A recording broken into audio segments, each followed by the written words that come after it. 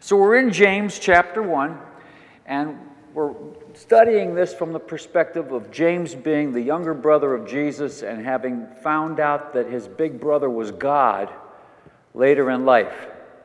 Last week, we talked about attitude, wisdom, and enduring trials, and those words will continue through the study. And we talked about the steps that the natural outgrowth of salvation, growing, the Bible says, make every effort, add to your faith. And those are the stepping stones of growth.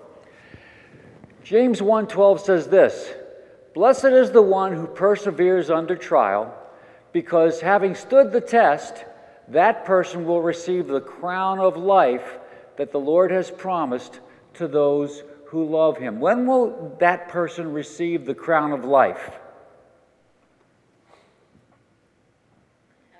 In heaven, at the judgment seat, right at the rapture. So there will be 5 crowns. We're not going to study the 5 crowns today, but 5 always stands for the number for grace. And in the bottom right, you see the crown of life. We'll expand that a little bit because there are 2 verses in Scripture that refer to the crown of life. The one that we just read, the crown of life for those that love him, and the crown of life for those that have suffered for the name of Christ. So how do those 2 tie together?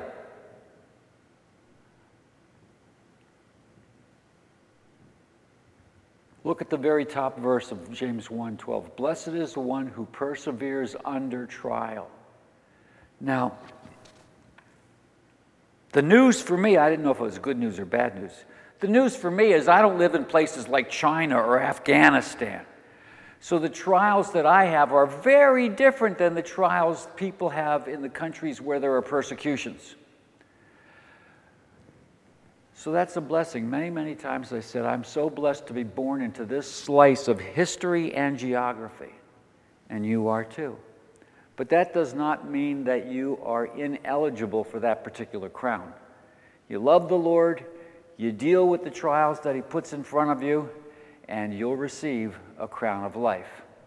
If you want to get into those as a study, let me know, and we can do a little detour from James. But let's continue on. There's that same verse, and we're going to come up and define trial versus temptation. Because the next verse talks about Jesus or God not tempting anybody. A trial brings pressure from without. A temptation shows the traitor that is within. And so we're not going to ask the question, if these things come. You might as well count on when these things come. When trials come into your life, when you get when you get tempted, and if we're prepared for them, we can deal with them. Ephesians talks about putting on the whole armor of God. So temptations versus trials. When God said to Abraham, "Take your son, your only son Isaac, up to Mount Moriah and sacrifice him," that was not a temptation, that was a trial. You say, well, he tempted him to kill his son. This is a fine line here. And we're going to come to a bottom line very, very shortly. But each person is tempted when they are dragged away by their own evil desire and enticed. So we use the phrase, we have a verse in Scripture, we have a high priest tempted as we are, yet without sin. So Jesus was tempted, and if you go back to that definition, where do those temptations come from? From within. You say, well, how could Jesus have that from within? He was born with a sin nature, yet without sin. So, how was Jesus tempted? Help me. How was Jesus tempted? First, if you're the Son of God, turn these rocks into bread. Second, you see all these nations before you. bow down before me. Third, jump down from the pinnacle of the temple and your Father's going to take good care of you. Now, 1 John talks about three things. It says, all these are the world. The lust of the flesh, the lust of the eyes, the pride of life. The lust of the flesh, turn these rocks into bread. You think Jesus was hungry that day? How long had he not eaten? 40 days. John and I had a special project yesterday. I didn't put a thing in my mouth until 10 p.m. And I didn't even taste it. It just went right past the mouth hole and right down into the belly. The lust of the flesh. The lust of the eyes. Look here at all these nations. If you just bow down before me, I'll give you all these nations. The lust of the eyes. Look. And then the pride of life. God's going to take care of me. He's going to take care of my life. The three things that tempted Jesus are the same three things that tempt us. They're the same three things that tempted Eve, but we're going to skip Eve and move to the next topic. Then after the desire has conceived, it gives birth to sin, and sin, when it is full grown, gives birth to death. I had to throw the King James up there because that's just one of those verses that it's just second nature. When lust hath conceived, it bringeth forth sin, and sin, when it is finished, it bringeth forth death. You say, well, and we're going to dive into that in more detail. So you see up here in the purple, here's God, and He tests us, and based upon our reaction, we can receive a crown of life. And we can receive Christian growth.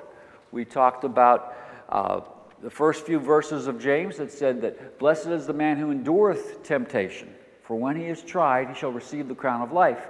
It also talks about receiving patience. And last week we talked about don't pray for patience as maybe just a wrong thing to do, because you can receive it in a positive fashion and a negative fashion. But here you see lust of the eyes, lust of the flesh, pride of life, and that is a solicitation to evil. That's a temptation. This is a trial. It leads to the desire, sin, and death. Now, there's a controversy in Christendom that's gone on for a couple of hundred years. You can lose your salvation, you can't lose your salvation. So there are a lot of verses that make it crystal clear to me. For example, Romans 8:1, there's therefore now no condemnation to them which are in Christ Jesus. When that talks about death,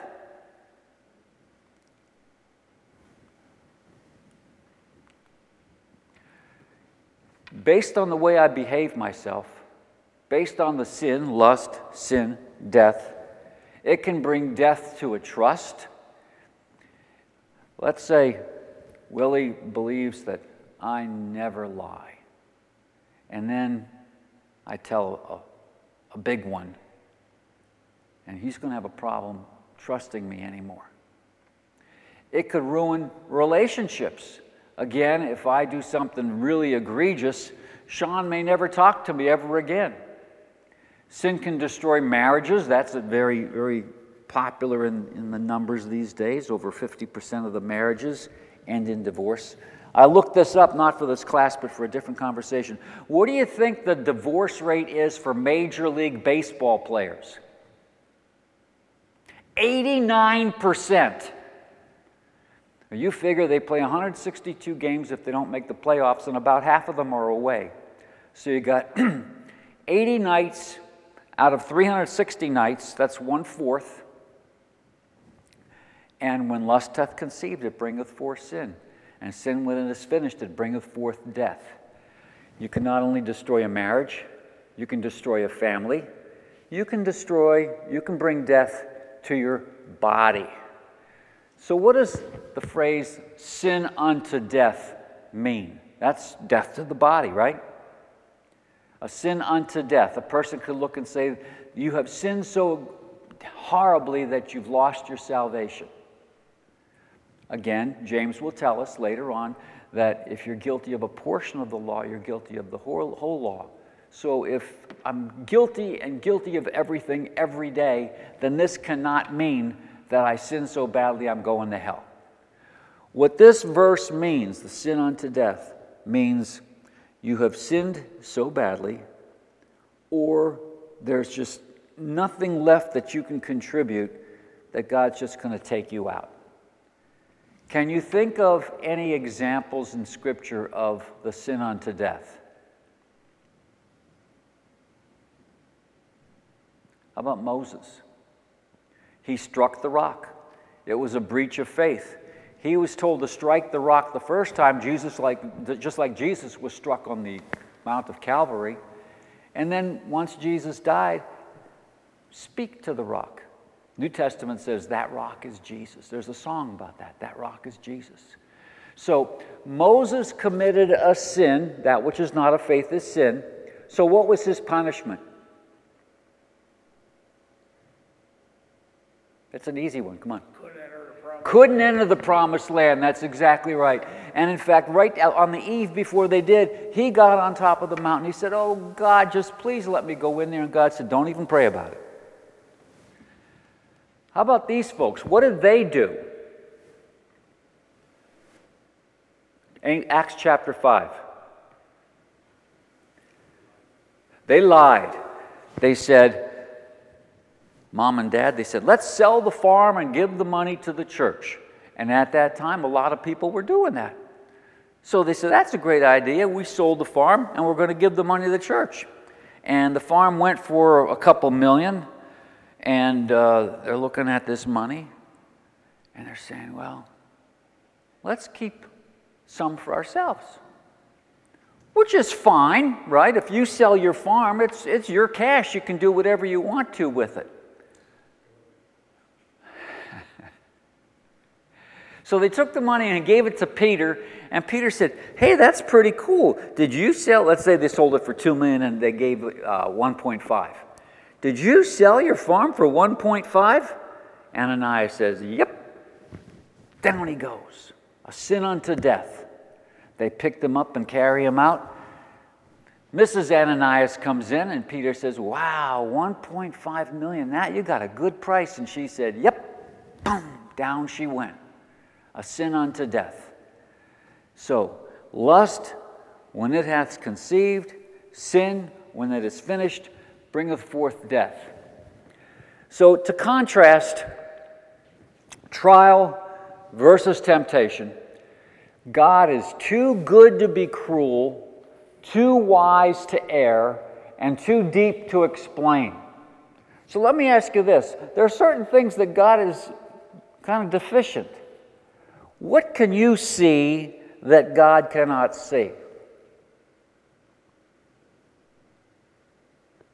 My equal.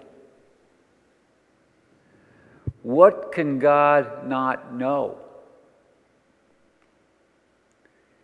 He doesn't know anybody he can't save.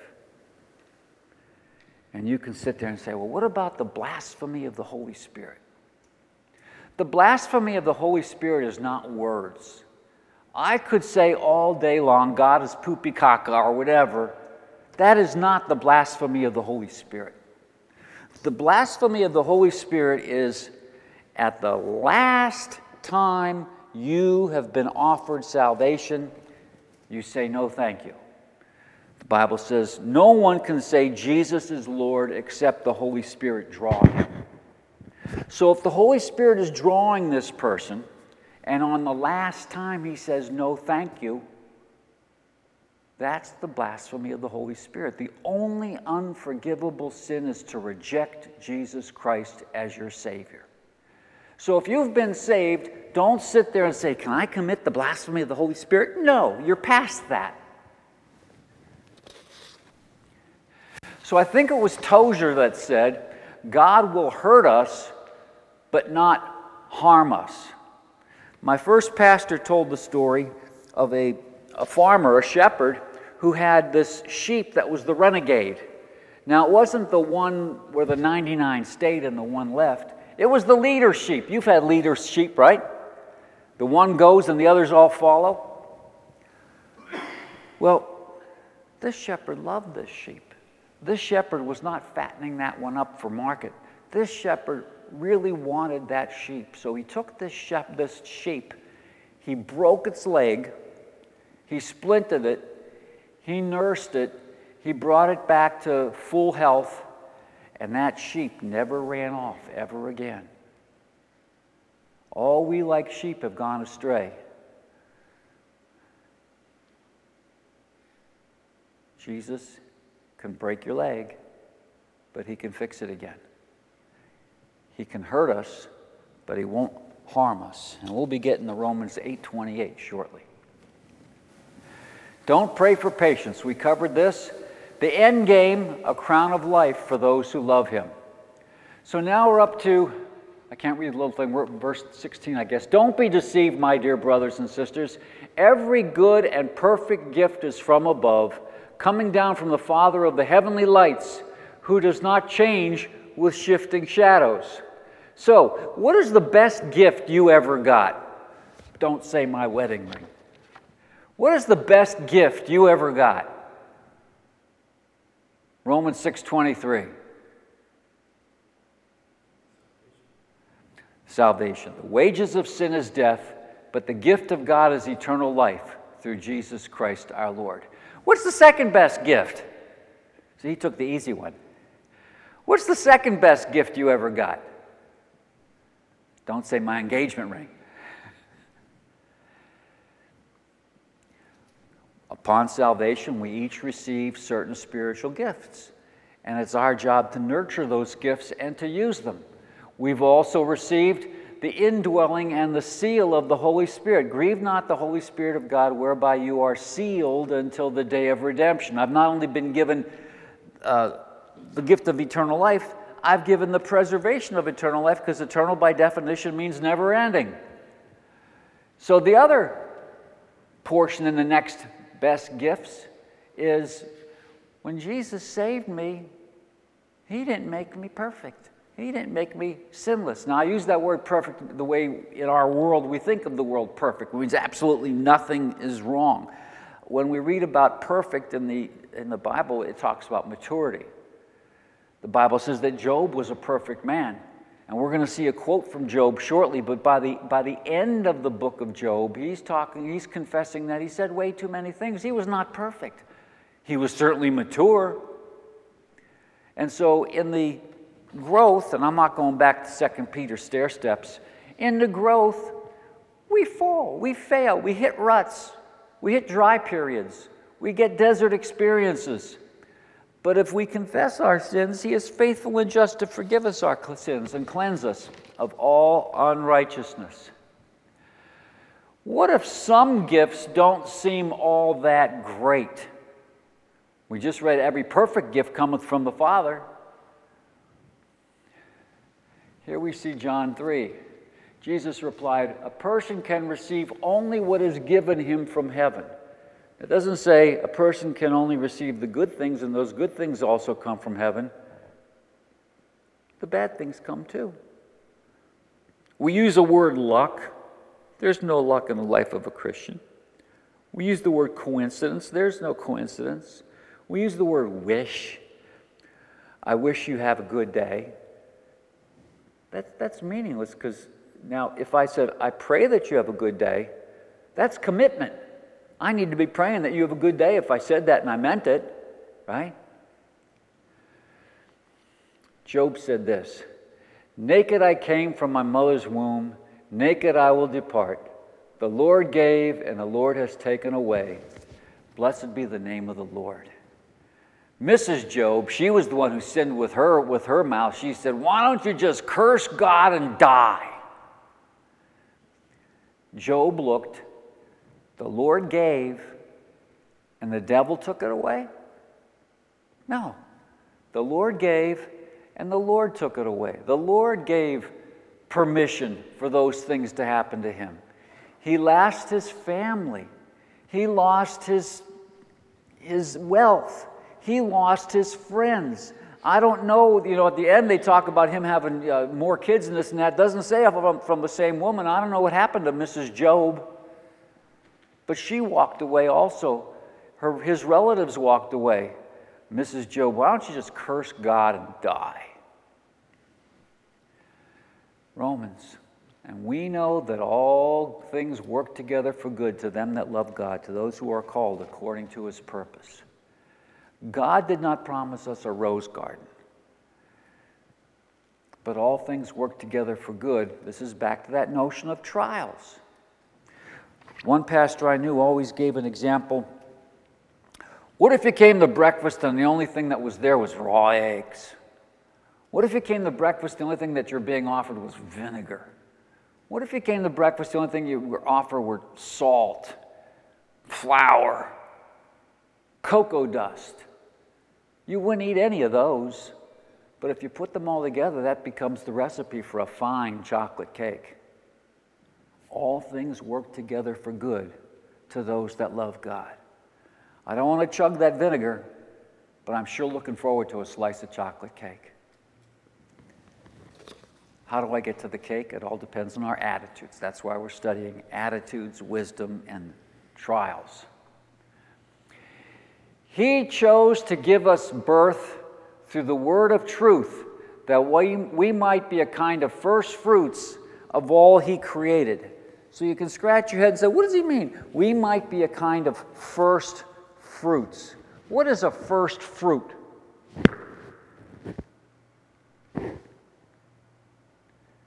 Well, I have a tiny orchard. 6 trees, so you might not call it an orchard. And I go out every day and I weed the garden and I look around, and there was a peach on the ground. And I picked it up, and this side had a hole and that side looked just right. And I bit into that peach, and it was so, so sweet. What do you think happened in the next 2 weeks? I got a lot of sweet peaches. But that was the first fruit. The Bible tells us that Jesus is the first fruit of those that have fallen asleep. Now, there were a number of people that were raised from the dead, but Jesus is the first who was raised in a glorified body. But James says, we are a kind of first fruits. Now, who is the original audience of the book of James? James, a servant of God and of Jesus Christ, to the 12 tribes who are scattered abroad, greeting. Who was it written to? Come on, Hebrews, the Israelites. So here's Romans. I'm not ashamed of the glorious gospel of God, which is the power of salvation to all that believe, to the Jew first fruits, to the Jew first, and also to the Gentile, also to the Greek. The Jews had the blessing of the scriptures, the Torah. They had the blessings of the promise that the bloodline is going to go all the way to Jesus. They had the Abrahamic covenant. They had the Abrahamic promise, I'll bless those that bless thee, I'll curse those that curse thee. Another promise to Abraham was that all nations would be blessed. We're studying the book of Jonah, which is an example of a Jewish prophet going out and speaking to Gentiles. So the salvation came to the Jew first. But now, who's the next audience of James? It's us. So what about me? How can I be a kind of a first fruit? You say, well, half of you've got an ant eating in you. That's not the answer. What could make me a first fruit?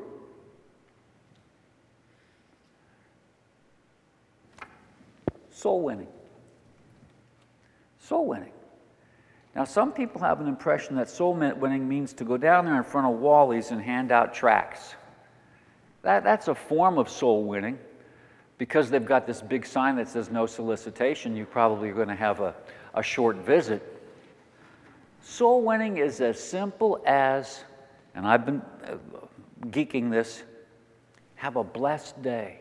And I'm even changing the way I say it. I raise the tone blessed, and a micro pause before the word day. Have a blessed day. Except for one man, and he and I are going to have coffee shortly. Except for one man, people have appreciated that phrase.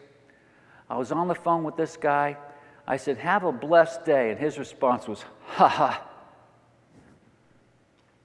I'll have an opportunity to engage in conversation." That's soul winning. I may never see somebody saved. I'll tell you that one day this week, it was Tuesday, I saw somebody saved. It was my wife's cousin's housekeeper. And the wife's cousin was sewing and sewing and sewing, not on a machine, but SOW, sewing. And I came over with my chainsaw to take out a few limbs, and there are the three of us. I'm getting ready to climb a ladder, and she says to the housekeeper, "Would you like to be saved?" She said, "Well, yeah."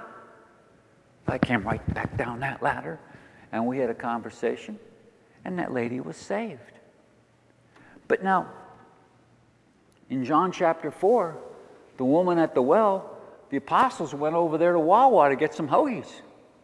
The lady gets saved, goes into town. They may have gone like this. And Jesus explains to them. They brought him his hoagie, and he said, "I have meat to eat that you know not of."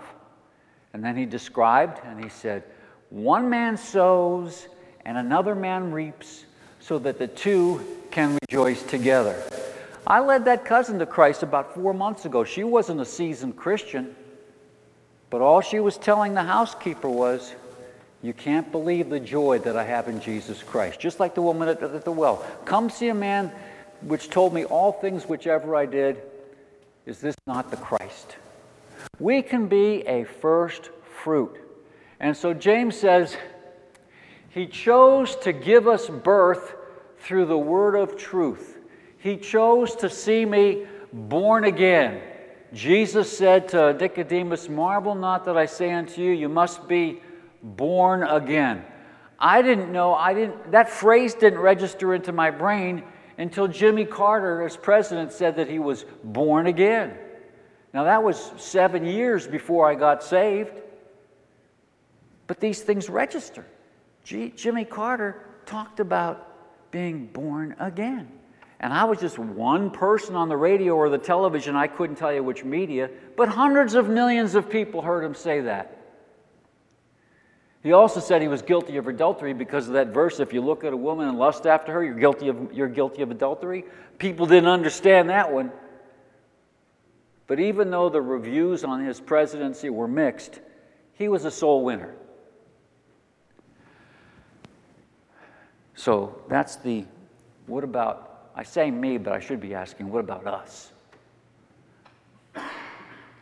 My dear brothers and sisters, take note of this. Everyone should be quick to listen, slow to speak, and slow to become angry. And I will tell you, we could spend an entire verse, entire chapter, entire class, and not even scratch the surface of these verses. What are your ideas on quick to listen? I mean, the speed of sound is constant. I speak, you listen. If you're down there and if there's enough volume, it can go there a little bit later. What does that mean, quick to listen?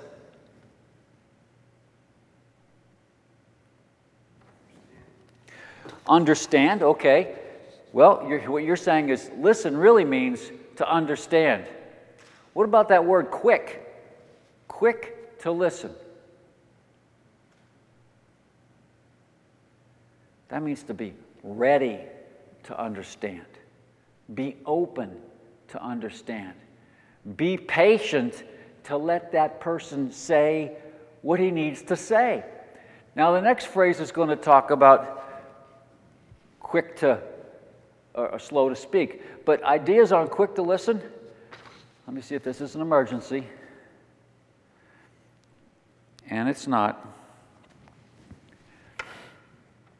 Ideas on quick to set aside my agenda. And this typically happens when the conversation is heated. All right? There are three things that are inside communication. First, the words themselves. Second, the tone. And third, the actions. Let's say Jenny and I are having a big monster fight. And I walk out the door, and, I walk out, I'm going towards the door, and she says, "Where are you going?" Now, what I heard was, "I'm getting in the last word." That's because her tone was, "Where are you going?" The words were, "Where are you going?" No actions yet. But when I get to the door, I'm saying, "I'm going for a walk," and I slam the door behind myself. The words were, "I'm going for a walk." The tone was, "Drop dead." And the slam the door was, "I might come back." So quick to listen is to set aside my agenda, especially in an argument, and quick to hear, slow to speak, slow to wrath. Set aside my emotions. And we just talked about that with tone and actions. Set aside my preconceived ideas or notions. I sat under that first pastor for 6 months, and he went from the dumber than a fence post, and the wisest man I ever knew. I had to set aside my own notions. And don't just physically hear the spoken word or read the written word, but receive and consider them. That's what Les was saying.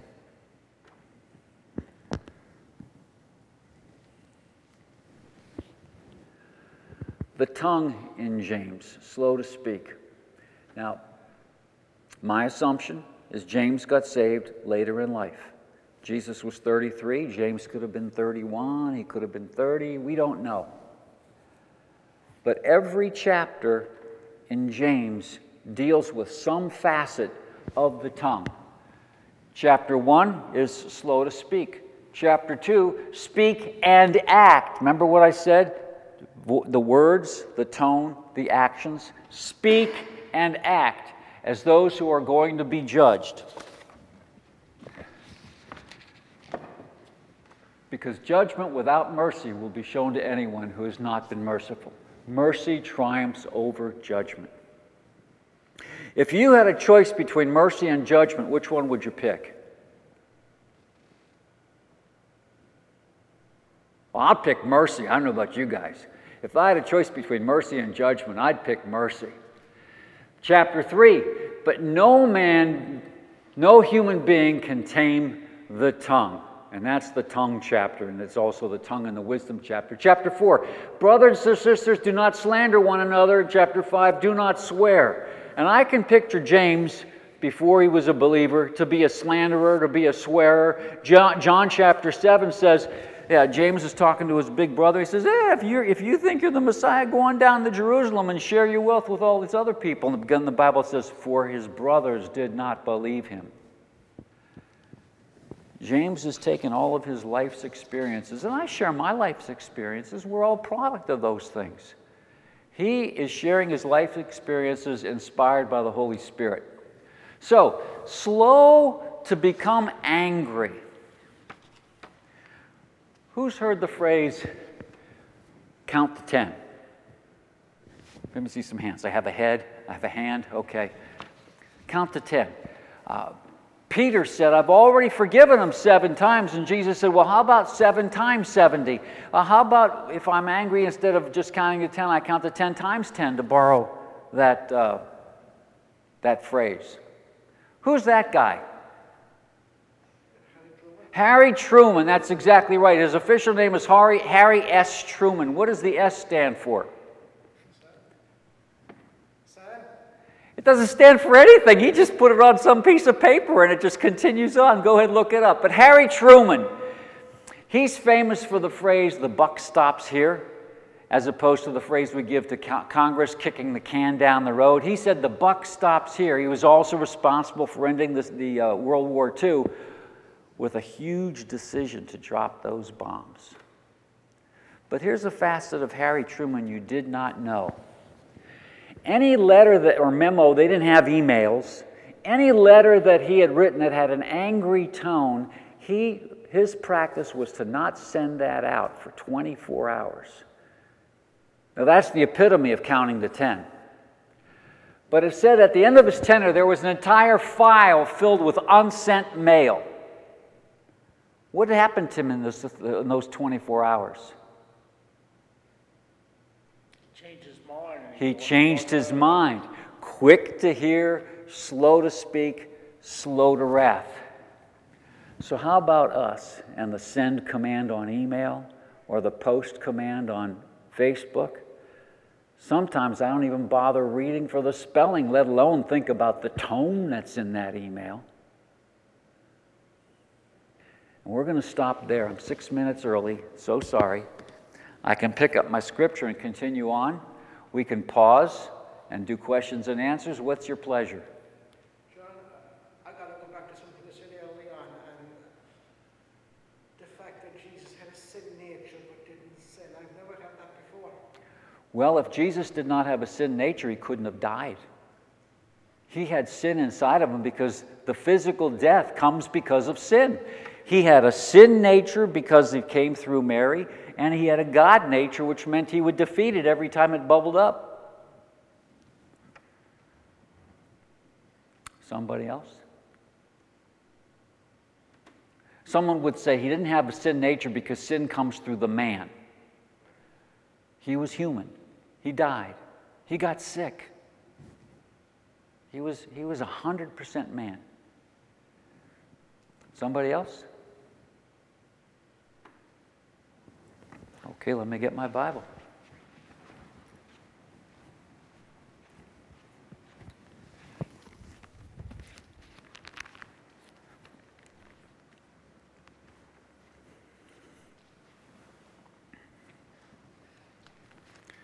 Quick to hear, slow to wrath, we're on verse 20. For the wrath of man worketh not the righteousness of God. When Moses struck that rock, he was not showing off the righteousness of God. He was simply striking that rock. Was he angry with God? No, he was angry with the people. If you read the passage, he was angry with the people, and he rebuked the people. And when he was smacking that rock, I think he was smacking the people by proxy. He said, I want to give those people some hot butt. And he gave it to the rock instead. And what did he lose out on because of that transaction? He lost out on going into the promised land. Moses lived 120 years. He spent the first 40 years learning that he was something. You read Acts chapter 7, and Stephen said that he learned all of the stuff, all of the engineering, all of the math, all of the medicine. He learned everything that Egypt can offer. Stephen also said that he was mighty in word and in deed. He spent the second 40 years learning that he was nothing on the backside of the desert. He spent the last 30 years experiencing that God can do something with nothing. Wonderful man. But was he immune from anger? No. If I go and throw a fit in the store, and somebody in that store knows John is the Sunday school teacher, have I worked the righteousness of God? No. See, I told you, he's just another one of those hypocrites. Slow to anger. Wherefore, lay apart all filthiness and superfluity of naughtiness. Now, if you could just lay aside your superfluity of naughtiness, you'd be in great shape, right? What does that word superfluity mean? Overflowing. Super meaning over, and flow meaning, flowing. I bet it's been a long time since you've been called naughty. Superfluity of naughty, that's evil. If you're overflowing with evil, lay that stuff aside. Now, it's not just carrying on inside of some store. It's what I'm thinking about when my head hits the pillow. It's what I'm thinking about when I have some idle time. This is not Bible, but you heard the phrase that idleness is the devil's workshop. Lay that stuff aside with meekness and the engrafted word. With meekness, with humility. Set that stuff aside. Moses was the most King James says king, NIV says, King James says meek, NIV says humble. He was the meekest or the humblest man that ever was. Yet he was not immune to sin. Lay aside my pride. I'm right and you're wrong.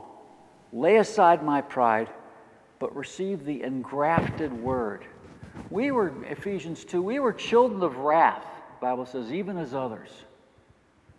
But God took away that old stuff, or at least he gives us the instrument to give it away. The Bible says, if a man be in Christ, he's a new creature. Old things are passed away or are passing away. All things are becoming new. Now, that doesn't mean we no longer have a battle. Paul wrote in Galatians, he said, the spirit lusts after the flesh and the flesh after the spirit, so that you cannot do the things that you would. He said in Romans chapter 7, he says, the things I want to do, I don't get to do them, and the things that I do should be doing, I don't do. Oh, what a miserable man I am. And then the punchline is in Romans 8, there is therefore now no condemnation to them which are in Christ Jesus. Wilmer, it's good to see you, and I was just getting ready to quit. You got any questions? It's good to see you, man. Class is dismissed. I'm going to go shake that man's hand.